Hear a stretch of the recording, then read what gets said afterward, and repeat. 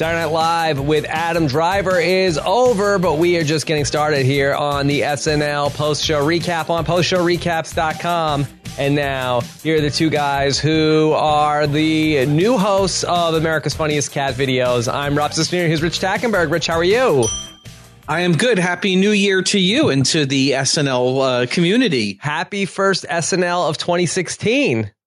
We are halfway there. We just finished 10 of 21 probable episodes, so we're halfway around the bend already. I can't believe how quick it went. A lot still to go here in season 41 of SNL, and of course, Adam Driver is the host. Of course, many people know him as Kylo Ren in the new Star Wars The Force Awakens. So a bit of buzz coming into this. It was also an interesting night for SNL because it was coming on the heels of a big football game, which went into overtime. So the whole timing of the episode is going to be thrown off too. Yeah, I would say about this episode and us, anyone can watch a fantastic episode of SNL and talk about all the great things. It takes trained professionals like Rob and Rich to find the nuggets of gold from last night's episode and present them. And this is what I will do for you people tonight. We will talk about all of the good things that may not have been easy to find in what I think most people would consider an overall fairly weak going from our friends at SNL. Okay, so we're going to talk about all that and more, plus we'll recap all the music from last night with our musical correspondent, James Keese. Rich, how's everything going for you before we dive in?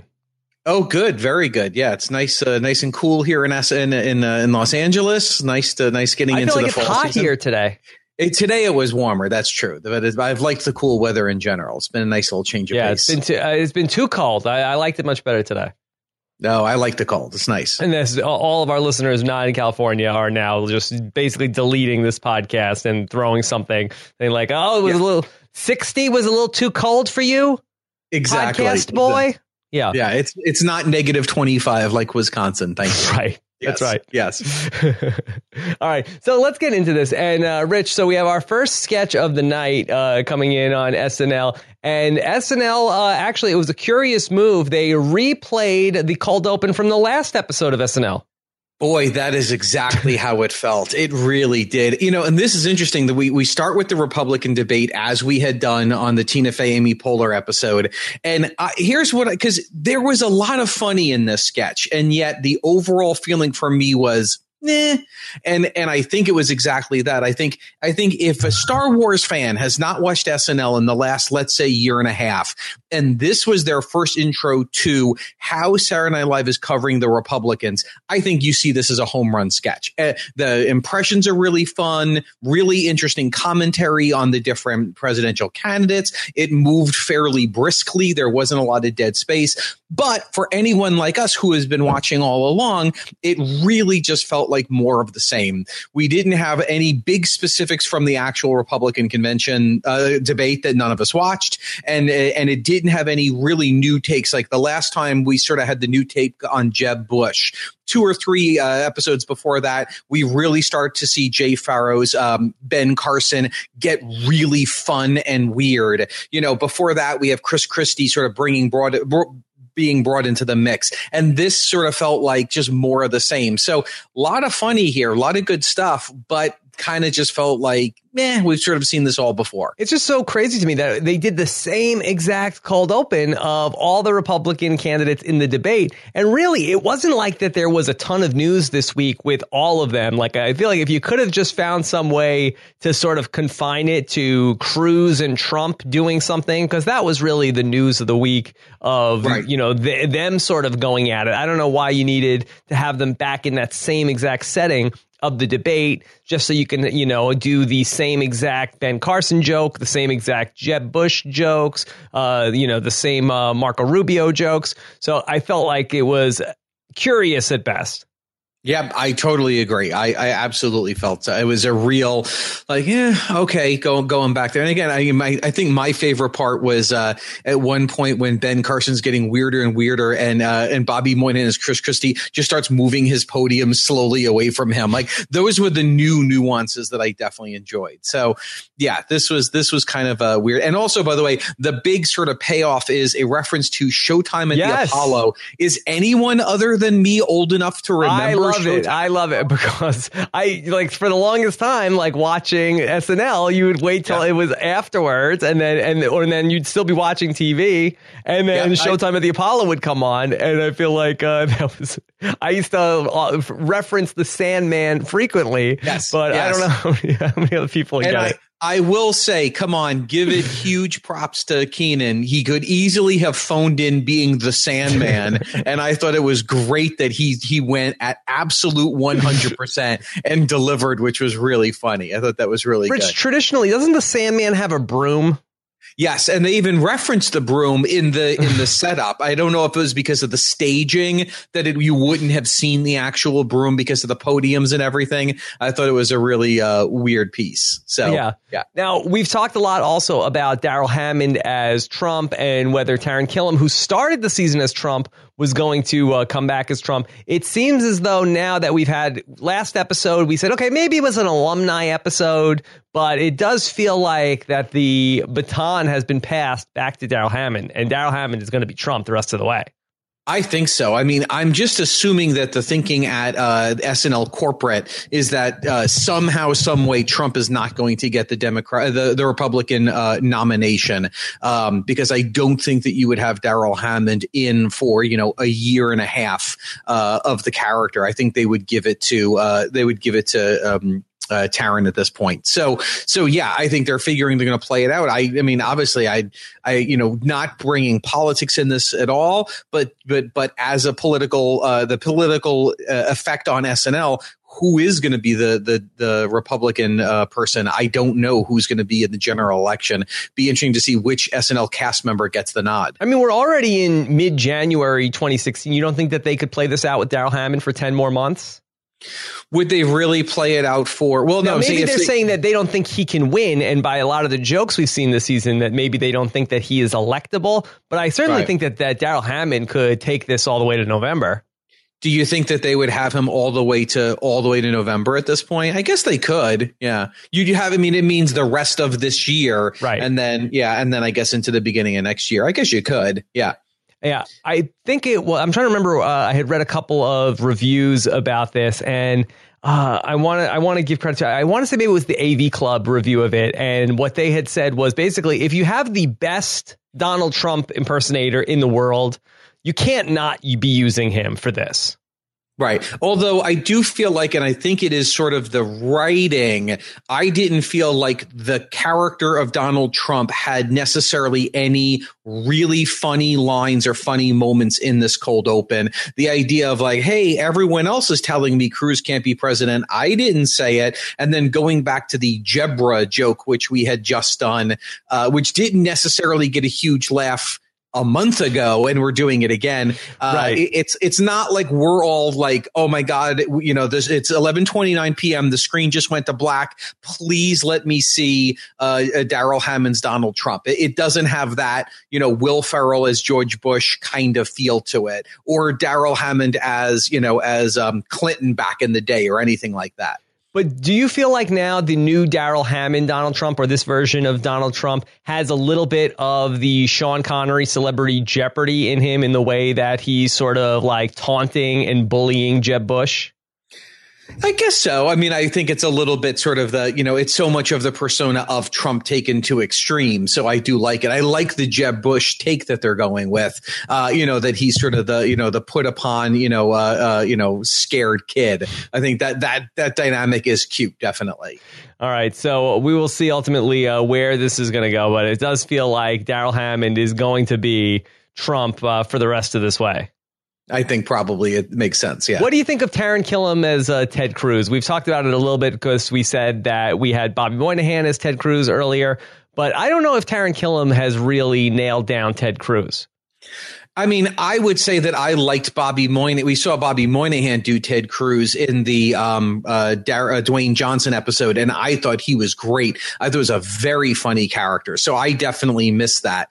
That said, I did like when Taran Killam, when I thought the bit about I can't be Canadian because Canadians are likable, I thought that was a little bit of a tough run. Although I did like when he said, like, when I smile, it looks like I'm peeing on myself, and he had he did have a very fun sort of physical look to that. But overall, I would love to see Bobby taking Cruz back once Christie's out of the picture. Yeah, I did think that he did do a good job with that bit of work about the what his face looks like when he smiles. Did you like the Seinfeld run? I wish they did more with it. I mean, it was a very cute idea. Clearly, we all knew once you say Festivus, we know where you're going. That's okay. I thought it was very funny. Everything about it was cute. But then once it was called out, they didn't do it. I mean, it was cute that he said, if I could just say liberal Jew, I would. But I wanted more, about why does this guy think all New Yorkers are like Seinfeld? I actually thought, even though the sketch itself was not short, I thought that was a missed opportunity. You could have done more there. Okay, let's go out. Speaking of short, let's talk about Adam Driver's monologue in which he comes out and sort of sets up who he is and what he's doing. And he talks about, one, that he was a former Marine, which I did not know. But then we had Taran came out and started asking him for Star Wars spoilers, followed by Bobby Moynihan coming out and asking for more Star Wars info. And it seemed to me like this was basically we were doing the same exact bit as when Michael Keaton was the host, which was fine. And we both liked that. But it seemed like that this wasn't the same gag that we were going for. Yeah, I agree. I mean, I thought, and I'll take a step back on this, that, at the beginning of the monologue, the thing that most pleasantly surprised me is, even though I would say I didn't love this episode, Adam Driver was very good. Yes. I mean, his timing was good. His delivery was good. He was very self-confident. This is not someone who comes from live theater or has done live television before. He was very self-assured, very grounded. I thought even in some of the sketches that were complete misses, he was very good. And I thought this was him coming out. I thought it was just such a strong start. And then it really kind of missed for me. And I think it was that, here's my guess. They were planning on or hoping for a Star Wars cameo that at the last minute dropped out, and they threw this together.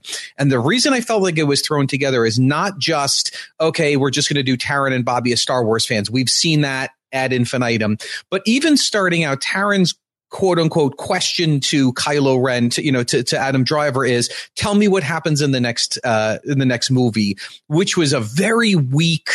Well, we know, even if we're playing the top of our intelligence, we know that Adam Driver wouldn't even know that. Why wouldn't it be a fun, nerdy question about the making of the movie that actually the character of Taran Killam would ask someone like him? So it got off to a very generic, thrown together start. And then the same thing with Bobby. And I love Bobby, but I don't think there was anything that in the writing of this that Bobby said that was any way specific to Star Wars, specific to Saturday Night Live, specific to Adam Driver, that it didn't feel that interesting to me. I did love the wig that Bobby was wearing, but other than the sight gags, it really didn't have much to it. And as I've said before, in a situation like this, I almost think you have to telegraph to the audience there is going to be no cameo. Mm-hmm. Lower your expectation. There is going to be no cameo, because even if you're not consciously thinking of it, I think the audience is conditioned now in this kind of a setup to think someone's going to walk out and do a cameo.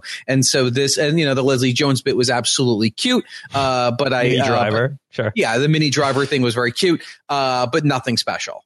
Now, what kind of cameo were you expecting? Like, did you feel like it was going to be somebody from the classic cast? Did you feel like it was going to be like one of the robots? One of the other new actors? Yeah, I definitely thought one of the new actors. I definitely thought that John, whatever his name is, the lead stormtrooper, whatever guy, I thought he would have been a very likely person. I think Daisy Ridgely, whatever her name is sort of saying she's trying not to do the LA thing, the Hollywood thing, so maybe not her. But I absolutely thought we could have seen him. We could have seen the guy who looks like Jake Johnson from New Girl, whatever the hell his name is. I mean, I would have taken a BB-8 cameo. Yeah, BB-8 would have killed.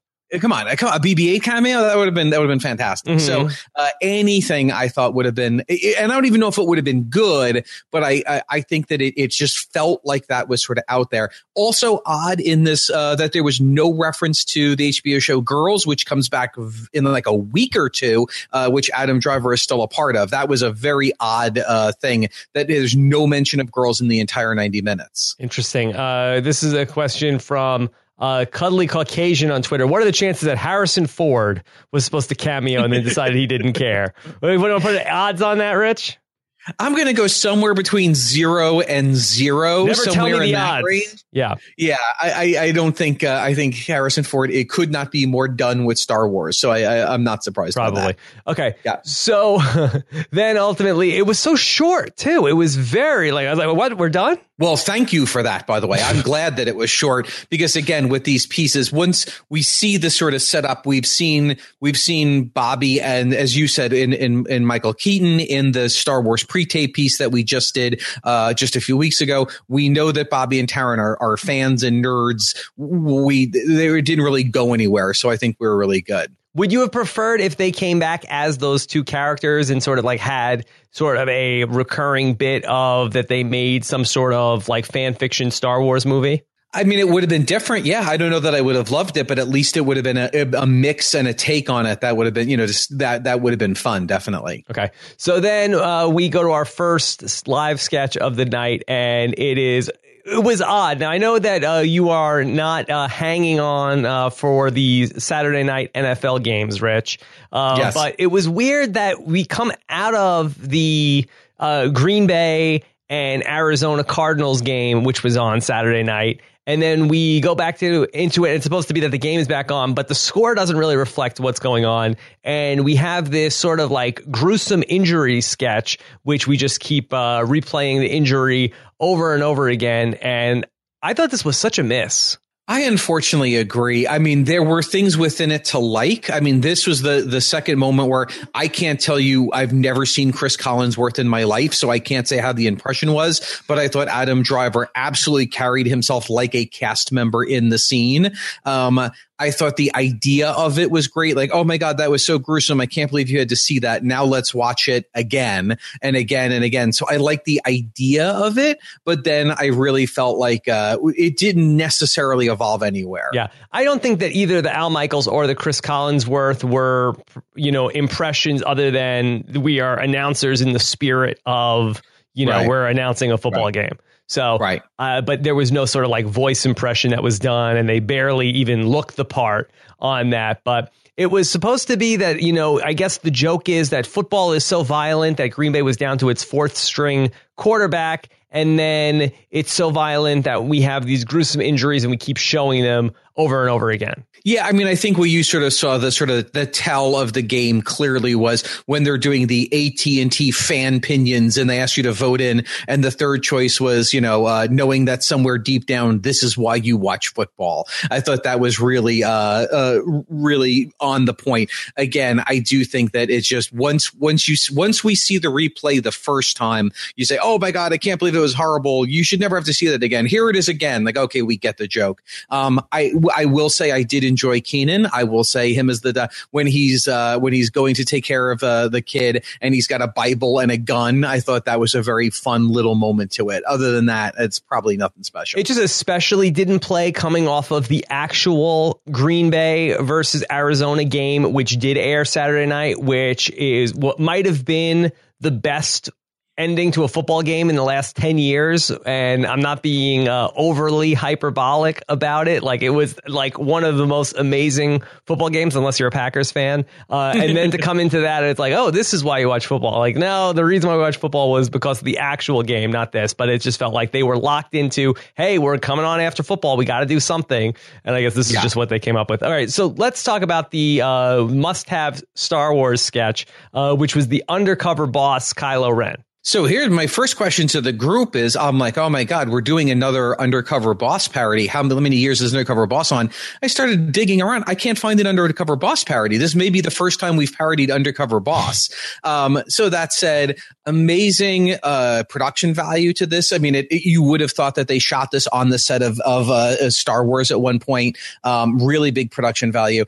I am going to probably buck the trend here and say, I didn't think it was great. I thought it was great performance by Adam Driver, very good performance by Bobby Moynihan and Taron Killam. And other than that, it didn't necessarily do a great job of making fun of Undercover Boss, and it didn't do a great job of making fun of Star Wars. So it was kind of like we all sort of heard the horn on this joke coming round, Avenue of the Americas and coming up to 30 Rock and getting in the elevator and stopping at the 8th floor. So even though there was a lot of funny within it, and a lot of funny lines here and there, overall, I was just kind of waiting for it to be over. I hear you. I feel like it was good, not necessarily great, but it was a funnier idea than it was something that was executed amazingly. Yeah, no, and I thought, I will say that I loved Bobby Moynihan when Matt is asking about Kylo Ren, and he's just like, that punk bitch, that guy looks 30 pounds soaking wet in that skimpy black dress. I thought a lot of the fun stuff was there, but it didn't feel like it was enough that we really could get a sort of sink our teeth into. It also feels like it was no coincidence that it's Bobby and Taron who are the two people who want to be in this sketch with Adam doing all of the Star Wars stuff. But yeah, it did seem like it was the turn of, oh yeah, I knew it was him all along.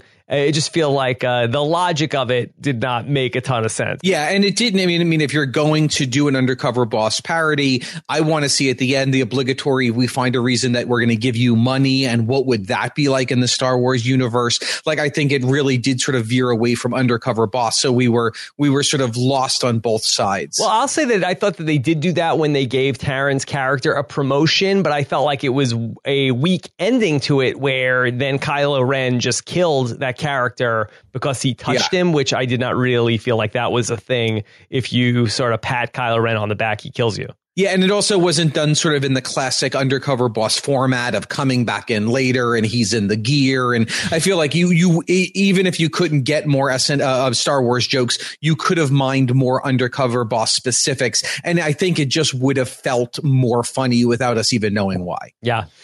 Okay, let's go into talking about the next sketch, which, again, really playing to the internet. We're going to do an Aladdin sketch. Yeah, I mean, amazing that we have not gone to commercial. I mean, we had we go to the football sketch, then the pre-tape, and now we're back for the Aladdin sketch. This Ike is just asking the question, have we seen this sketch before, the Aladdin sketch? We're talking about this before the show. We've had a number of Little Mermaid. We had Under the Sea, Little Mermaid with now I'm blanking on who it was, Anna Kendrick, and then a few years ago Reese Witherspoon. But we're all, I feel like we have, but I don't remember what it was. But this definitely, again, he was great. Cecily Strong was great. The initial premise was great. After she gets hit by a bird, it just sort of felt like the same thing over and over again. And we never really sort of got going on the sketch. We did a big 90-degree twist halfway through, but it took us a while to get there. Yeah, and I feel like I agree with everything you're saying, that the performances were both great. The singing was, much better than I expected from Adam Driver. And boy, Cecily can really, really sing. So the performance was fantastic. Like, it looked good. But especially when we get to the point where the magic carpet has to make an emergency landing, I don't even know what the joke there was. I mean, I appreciated that we didn't do 4 more things that crashed into Cecily Strong, so we didn't have to do,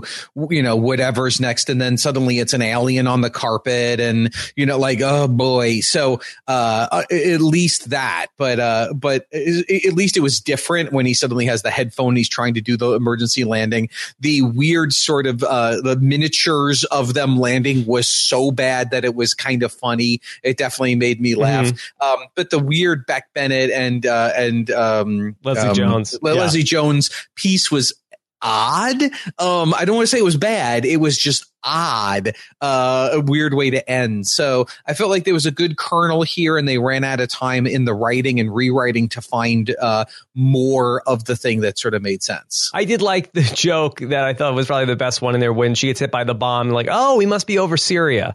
Yeah, I thought that was probably the strongest joke. I thought for her, I thought towards the end when it's sort of like there's no reason to sort of continue this with this guy, and she's just like, mama horny. I thought that she had a very good delivery on that. It was very fun. Okay. Then we go to America's Funniest Cats. And again, another sketch where Adam Driver is really, really bringing it. Oh, his performance is good. No, he was good. Yeah. This sketch, no one in this sketch was bad. Mm-hmm. The sketch, what? Oh boy, this was a toughie.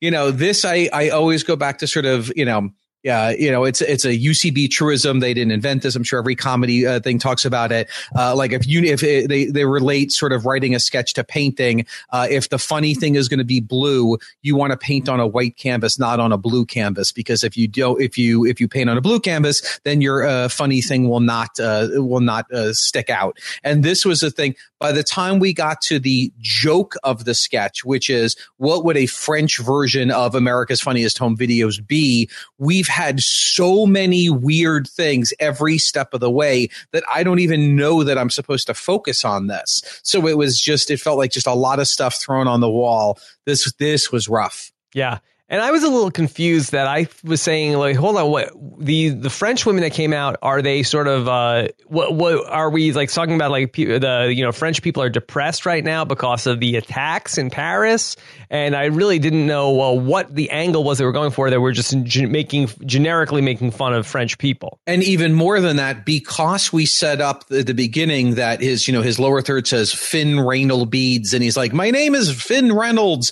Well, why are people doing this to me? And then the two women come out, and he's like, are you being real? As the audience, I don't know whether they're supposed to be French women from Paris or whether these are people playing a prank on the host. So it was all very confusing. I'd say here's what's really scary. The funniest thing about the sketch was the actual cat videos that they were showing. I was like, those are pretty funny things. Those are funny cat videos. Rich, the chat room is requesting an oh boy, oi, oi, oi, oing. Oh boy, that is exactly. It was an oh boy. Oof. Yeah, this was a rough one. And by the way, hello to Kate McKinnon, who had only a very small cameo in the cold open as Senator Lindsey Graham or someone. Yeah. Boo. Yeah, I will agree with the room. The boing, the idea of doing the sound effects was cute towards the end of it. Of course, the performance is always good. Everyone in it was good. But overall, this was a weak one. All right. Let's bring in James to talk about the music from tonight's episode. And we have a bit to discuss here. James, how are you? I'm well. How are you guys? Oh, very good. Very good. James, were you pumped up watching the Packers and the Cardinals on Saturday night? I gave up football a couple of years ago, so I was not watching. Why did you give it up? Too many injuries? It just got to a point where I felt like I couldn't support NFL culture anymore, given the endless list of things that have made it look horrible in the last 5 years, and I just decided that enough was enough. Wow. Look at you, James. You're sticking it to the NFL. Single-handedly. But you're a big NBA guy, though, right? I do love the NBA. Okay. All right. Well, I feel like that's going to be a interesting debate for some point down the road. Okay. So let's talk about the music tonight. We're going country on SNL. Yeah, Chris Stapleton. He's the breakout country star of the year, basically. His debut record called Traveler won Album of the Year at the Country Music Awards, and he won Male Vocalist of the Year and Best New Artist. He sort of swept the scene, and with this sort of anti-Nashville kind of, bad boy, outsider, rocker guy vibe, which doesn't seem all that unusual to me. It seems like that always happens in Nashville, but he fits that mold, and he's really good. He's a great songwriter. He's a really good performer, and I thought he picked a kind of an album cut for the first song, not one of his bigger singles, because it was kind of the rocker choice. And I felt like that was kind of smart. If he's going to pick up new fans, I think from Saturday Night Live, it's going to be from people who love bands like Drive-By Truckers or My Morning Jacket or even Alabama Shakes. You know, people who like rock music with some country twinge. I think country fans already know who Chris Stapleton is. Now, Mark in the chat room wants you to comment on the beard last night. Obviously impressive. You know, I gotta support an excellent beard. Yeah. So overall, thumbs up for Chris Stapleton? Yeah, I like him. I don't, it's not in the world of what I'm listening to these days, but he's really good at what he does, and I think he made some smart choices. The second song, the more country song, is his new single, and it's like a top 5 country radio single right now. And he's nominated for a bunch of Grammys. He's having kind of a moment. So it's good to see. You don't get a lot of country music on SNL, so they picked a good one. There was another musical moment on the show last night where we had Fred Armisen came out and talked about the passing of David Bowie, and we had a David Bowie clip that was shown. Rich, what's the precedent as the SNL historian for doing something like this? Very rare. Very, very rare. I mean, often what we'll do when we have a musical friend of the show passes, we will go to a still card of the musical performer with the dates sort of as a memoriam. Very rarely do we actually have someone, especially an alumni, come out and do a little package. Been done before, but very, very rare. I don't remember the last time we had it. I kept thinking when they're showing the clip of Bowie, I so wanted to cut to a hidden camera on Chris Stapleton to see what the hell he thought of David Bowie and all the nonsense was going on, because it seemed like the most anti-Chris Stapleton thing you could ever see. You wanted to see Chris Stapleton just being aghast at the David Bowie clip? Yeah, I want to see his reaction watching that clip, like, whoa, what the hell's going on out there? What the hell is that? Is that a woman in a cardboard outfit? What the hell is that? Is that music? What's that? Well, he'll be so disrespectful of Chris Stapleton. I thought it was good. And by the way, here's what I want to say about Chris Stapleton. I don't know nothing about music, but here's what I know about TV. I'm watching 7 guys on stage in black playing their heart out, and one woman with a tambourine, barely playing tambourine, in a red dress. And at first I'm like, who the hell allows the backup singer on tambourine to wear the only color? And halfway through I go, this lady is stumping the lead singer. There's no way that this happens unless James, this lady is in bed. Oh, I Googled it afterwards. It's his wife. It's his wife. Yeah. Nailed it. I know. There's no way. We had a little Patty Scalfa nonsense going on up there. You don't get to pull that nonsense unless you're in the same bed as the lead singer. The Yoko Ono of Chris Stapleton. Exactly. Like a red dress for your tambourine. Unless you're doing the greatest tambourine solo in the history of music. Mute that down. Throw a gray shawl over that thing. Come on. Good pickup. David Bowie wasn't letting that happen. Exactly. Yeah. I'd love to hear from both of you. Should they have let the whole David Bowie piece run, or should we have seen a montage of the rest of what David Bowie did on SNL? He doesn't have a great history. I mean, all of his SNL performances are interesting. This was certainly the most notable one. The rest of them are all from the 1990s, including his 1991 band Tin Machine. Mm-hmm. Who I am actually a fan of, but nobody else likes. Yeah. So he's not an iconic music artist in the context of SNL necessarily, but he is absolutely a music icon. I think they should have let the whole thing run just because it was so curious, and having Klaus Nomi and Joey Arias there. And I think if there was potentially a different musical guest on, even a Miley Cyrus, I think if they realized the context of the week they were on, they would have given up their second song to have the entire Bowie performance instead of a second song. No, I think we could find a number of things that we could have punted on to have done some more David Bowie clips, right, Rich? Well, the good nights were 34 minutes long, so we know that. I'll respectfully disagree, but to the point that James made, which is whether you love David Bowie or hate David Bowie was not a fixture of SNL. The day that Paul Simon passes, God forbid, that's the day that you stop down and you do a whole thing, because Paul Simon has been a friend to the show. When McCartney passes, you stop down because he has been a friend to the show for 40 years. I think no matter how influential, 2-hour primetime SNL special. Yeah. And I would even bet that this piece was actually Fred asking Lorne if he could do it, because I don't think that I think Bowie's passing was probably, oh, that's really sad. I don't think that the SNL machine was like, oh, we have to do a bit and who can we get to do it? I think it was like, oh, we should put a card up. He's a great guy. He was influential, but I don't think that running the whole thing would have made sense. In a weird way, I think it would have been a teeny bit insulting to our musical guest, Mr. Stapleton. Okay. I don't disagree with you, but I think a different music artist that had a particular appreciation of Bowie, say of Flaming Lips, might have requested and even done an intro to say, like, we would rather you see this than us do a second song. Sure. All right, James, next week, Selena Gomez appears on SNL. Gomez. You pumped up? I'm pretty excited about Selena. I have no idea. I don't know anything about Selena Gomez. Okay. Well, you have a week to research. I'll tell you what you can expect. Expect to see her in at least 2 cameos. I don't think there's any chance Selena Gomez comes on with a UFC fighter if she's not showing up in at least 1, if not 2 cameos during the show. Isn't Ronda Rousey got a couple of famous friends? Isn't she buddies with Schumer and J-Law as well? I think so. Yes. Okay. Yeah. It might be cameo heavy.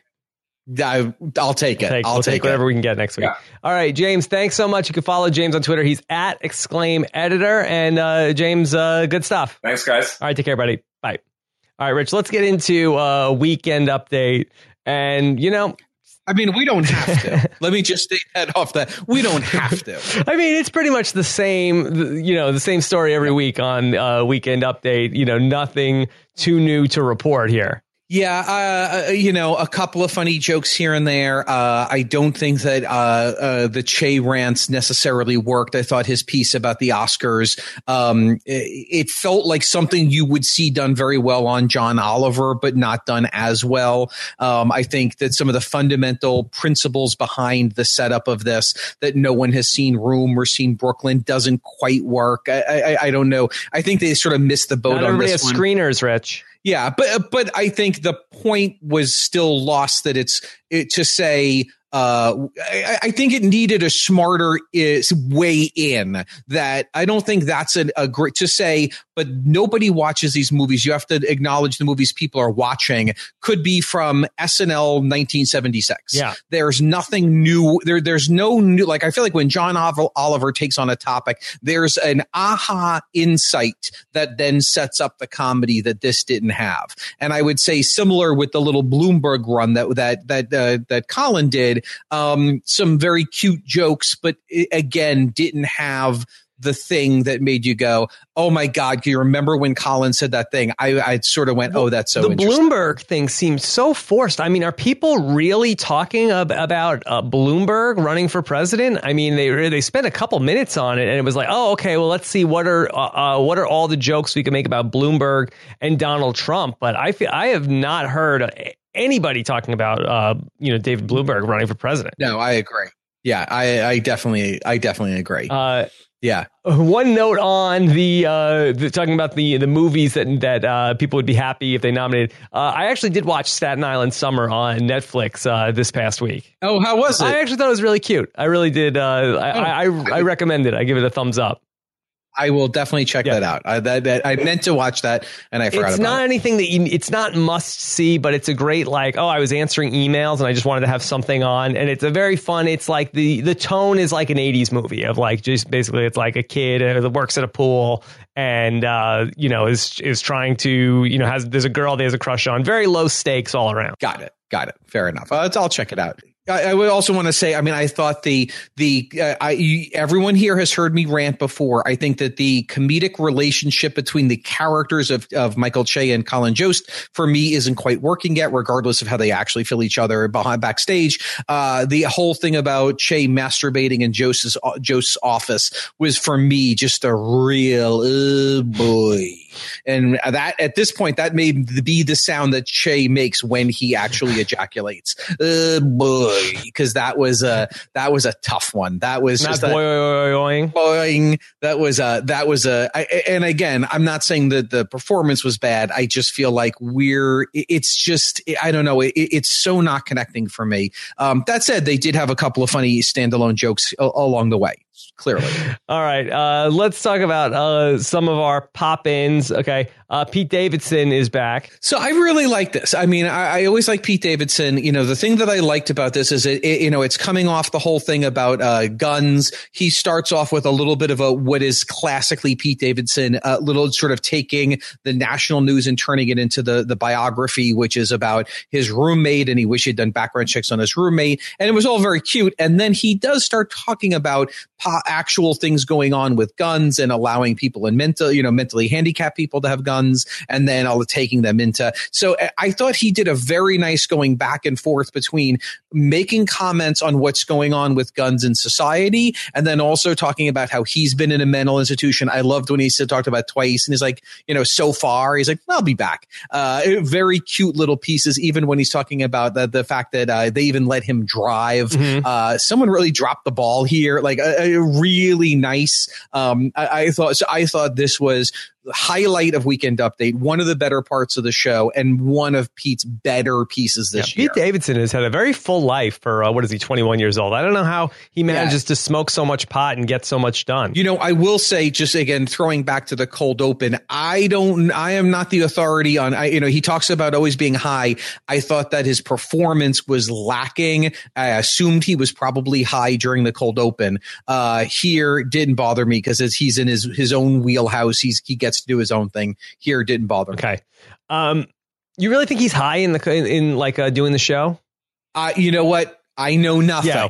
I think based on things I have heard Pete Davidson say, I suspect he is high during the show. Yeah. It's a good question whether it's an actor or not, but I kind of feel like, SNL has sort of a crazy storied history with, narcotics. But it just kind of feels like you would think that somebody from the old guard would say, hey, knock that off. It's a good question. And I also think because of the old guard dealing with so many big drugs and deaths and stuff, whether pot is just like, whatever. But that said, Farley drinking during the show was a problem. And, that alcohol was legal at the time. And that obviously became a big problem. So I don't know. I'm speculating outside of my lane. Right. I have no idea. Yeah. Well, apologies to Pete Davidson. And then also we had the return, and I really feel like we just did this Vanessa Bayer character of Kid News. Holy smokes, Wayne. We did this on the Matthew McConaughey episode in November of last year. So maybe about 4 episodes ago. And this just really felt like this was exactly the piece we had just done. And it was weird. The first time we saw it, I thought it was really fun. It was taking a character that we had seen in a few sketches and bringing it to Weekend Update. But this just felt like, oh my God, this is the same thing we had just seen. So I literally have to admit, I literally tuned it out and I couldn't tell you much of the sketch, much of the piece, because I felt like I had just seen it before. Okay. It's fun. I just was, that I guess nothing should ever surprise us about SNL going back to the well very quickly. But there it was again. Surely we'll be back again before the season finale, if not twice.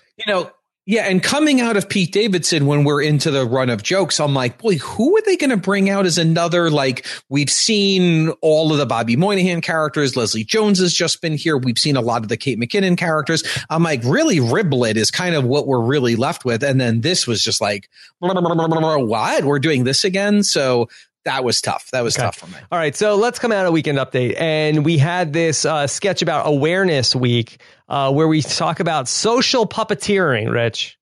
Now, I will say this was my favorite live sketch of the night. I thought, and I'm not even going to say that this was fantastic. I did find this to be like, once we set up, two people are going to be making a presentation to school kids after years of Jilly and what was I want to say I'm blanking on her name. Help me, chat room. The poetry lady? No. I'm sorry. I'm blanking on. Never mind. Doesn't matter. I expected this to be yet another sketch of the people presenting lose control of the room to the kids. Mm-hmm. And yet it actually is, instead it's actually Nassim. Yeah. Who is the, thank you, Mark. Of course, Mark knows what I'm thinking. Nassim Pejad's character, Sharon. With the sound effects? No, Shallon. Yeah. Shallon, was that her name? Anyway, so I thought this whole idea of social puppeteering, there's a whole sort of story behind it. Each of the examples I thought were very fun. I love the kids that were like, no, tell me more. I can't believe I've never heard this before. I like this. I thought this was it's not a best of by any means, but on a night that has been challenging, this sort of perked me up and I enjoyed this. You know what I felt though is missing was that there was nobody in the scene calling out that, boy, this is strange.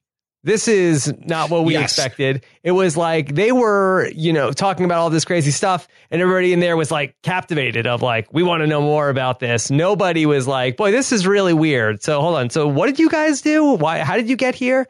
Is this a real thing? Normally that would have been the teacher. It would have been the Vanessa Bayer character. It would have been the teacher to say, whoa, we're getting off track here or something. Mm-hmm. So I agree with you. That was a little odd that we didn't have that. But again, for a relatively short sketch with a very abrupt ending, a very oddly abrupt, like just, okay, joke's over, let's get out. To me, I found it refreshing. All right, let's talk about the Golden Globes sketch. Did you watch the Golden Globes last week? Unfortunately, I did. Yes. Yeah, that's a long show. Yeah, that was a toughie. That was a toughie. Yeah. I mean, the Golden Globes I saw via Twitter was written by Tim Robertson, a former featured player, Tim Robinson, and another writer who I did not recognize visually. I really like this. I wouldn't say this was the funniest piece, but I thought overall, I like Kyle Mooney and Kate McKinnon's chemistry together. They had a cut for time sketch a few weeks ago that, while not necessarily being funny, they played brother and sister in that as well. And while this being much better, I like their chemistry together. I thought the turn with the two of them winning the Golden Globe was, albeit predictable, still very well done and very funny. And then the cameo at the end was just beautiful. Yeah, I think that good, really solid cameo. I was on the fence about it, and then the Liev Schreiber thing really did make it at the end. That was me going, and again, this is the great. Liev Schreiber doesn't show up in the cold open. So then when he then shows up here, we already know he's around. It was such a beautiful surprise. He acted it well. And it really made me go, we should see Liev Schreiber host the Saturday Night Live before the end of the year. Like, he's someone who should be hosting the show. I thought this was really fun. Are you a big Ray Donovan guy? I am so Scott remiss. St. Pierre is a big Ray Donovan guy. Everyone I know. And we went back and watched the first two episodes and liked them a lot and still haven't picked it up yet, which is crazy because everyone we know loves it, and I know we would like it. We still haven't. I hadn't heard that much buzz about it. It really sort of come around. There's a lot of buzz now in my limited circle. A lot of buzz for Ray Donovan. All right. Then we had a return to the sketch. This was from. Which episode was this earlier this season? Amy Schumer episode. We had where we have porn stars who are in the middle of a sex scene, and then Aidy Bryant is coming in, and whatever occupation. It was a school last time. This time it was a doctor's office, and Aidy Bryant is the only one that's not aware that she is in the porno film. Yeah, as Mark and I talked about beforehand, it was like, oh, right, Aidy Bryant's in the show. She made it to the set this week. Obviously, her first time on.